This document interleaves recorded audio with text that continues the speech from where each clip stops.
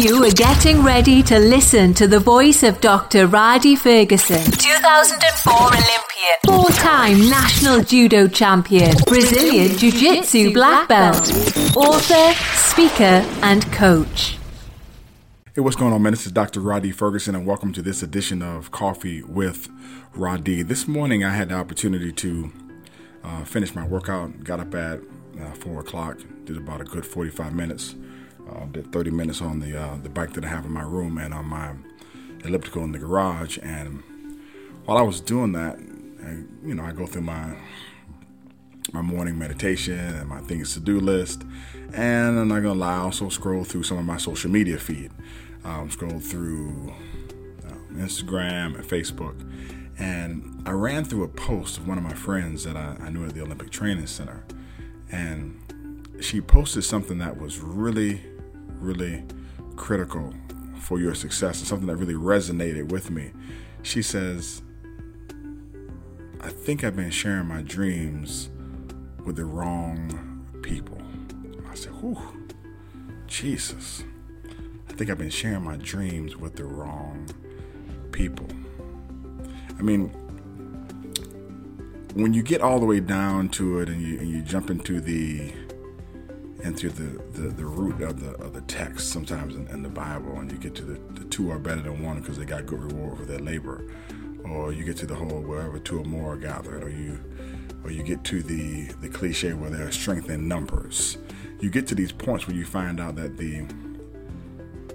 it's not only just birds of a feather flock together, it's the people who are around you. That is who you are. You need to be around people who empower you. You need to be around people who speak life into you. You need to be around the people who encourage you. Now, your friends should also be like a wedding stone for you, where they keep you sharp, but it's not that they hurt you, but they do some things that are just uncomfortable at times and create some disruption and discomfort in your life to keep you sharp. So there are times when your friends have to urge you to execute, but they can't kill your dreams. See, it's very difficult for regular people to achieve greatness. It's very difficult for ordinary people to do the extraordinary, because the extraordinary is outside the norm. It is absolutely, by definition, abnormal. In order for you to do things that are abnormal, in order for you to do things that are ridiculous, in order for you to do things that are extraordinary, you need not only to be surrounded by people who think like that, but people who have what's called extraordinary faith. You need to be around people who have ridiculous faith. When you have ridiculous faith, you need to be around other people who have ridiculous faith, because only the people who have ridiculous faith can be around each other comfortably, because everybody else is going to think you're crazy. Trust me when I tell you, when you get ready to produce the multi-million-dollar business, when you want hit record after hit record year after year on iTunes, when you want to open up your ice cream shop, when you want to get the fresh fruit store, you want to make your own garden and sell your fruit and your vegetables. When you come up with these ideas, man, people are going to think you're ridiculous.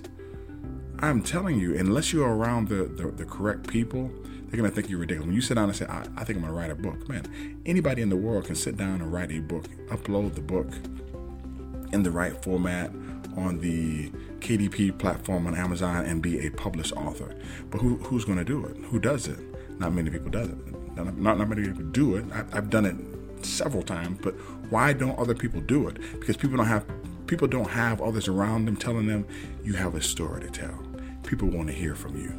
You have life lessons to teach. You're intelligent. You are smart. You're a very learned individual.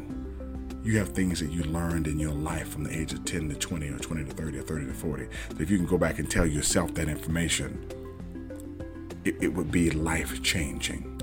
I tell people all the time, I say, well, what do you think about when you write? I mean, it's very easy.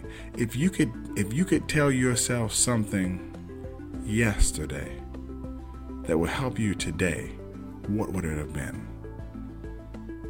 Some people say stuff is basic as, oh man, I go back and tell myself what the lottery numbers were for today. And I drill down on that. I said, well, if you would tell yourself what the lottery numbers were, why is it that you're leaning on the lottery? Why are you betting on the lottery? When are you going to bet on yourself? Because the lottery is less of a guarantee than you are. Man, when you bet on yourself, man, you're guaranteed to win.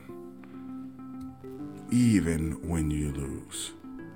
So today, as you go through the day, as you go through the rest of the week, as a matter of fact, as you go through the next 72 hours, do the same thing that I tell my clients to do when they come to me. Take inventory of your friends, take inventory of your family, and take inventory of your circle. Take inventory of your friends, your family, and your circle. Very, very simple.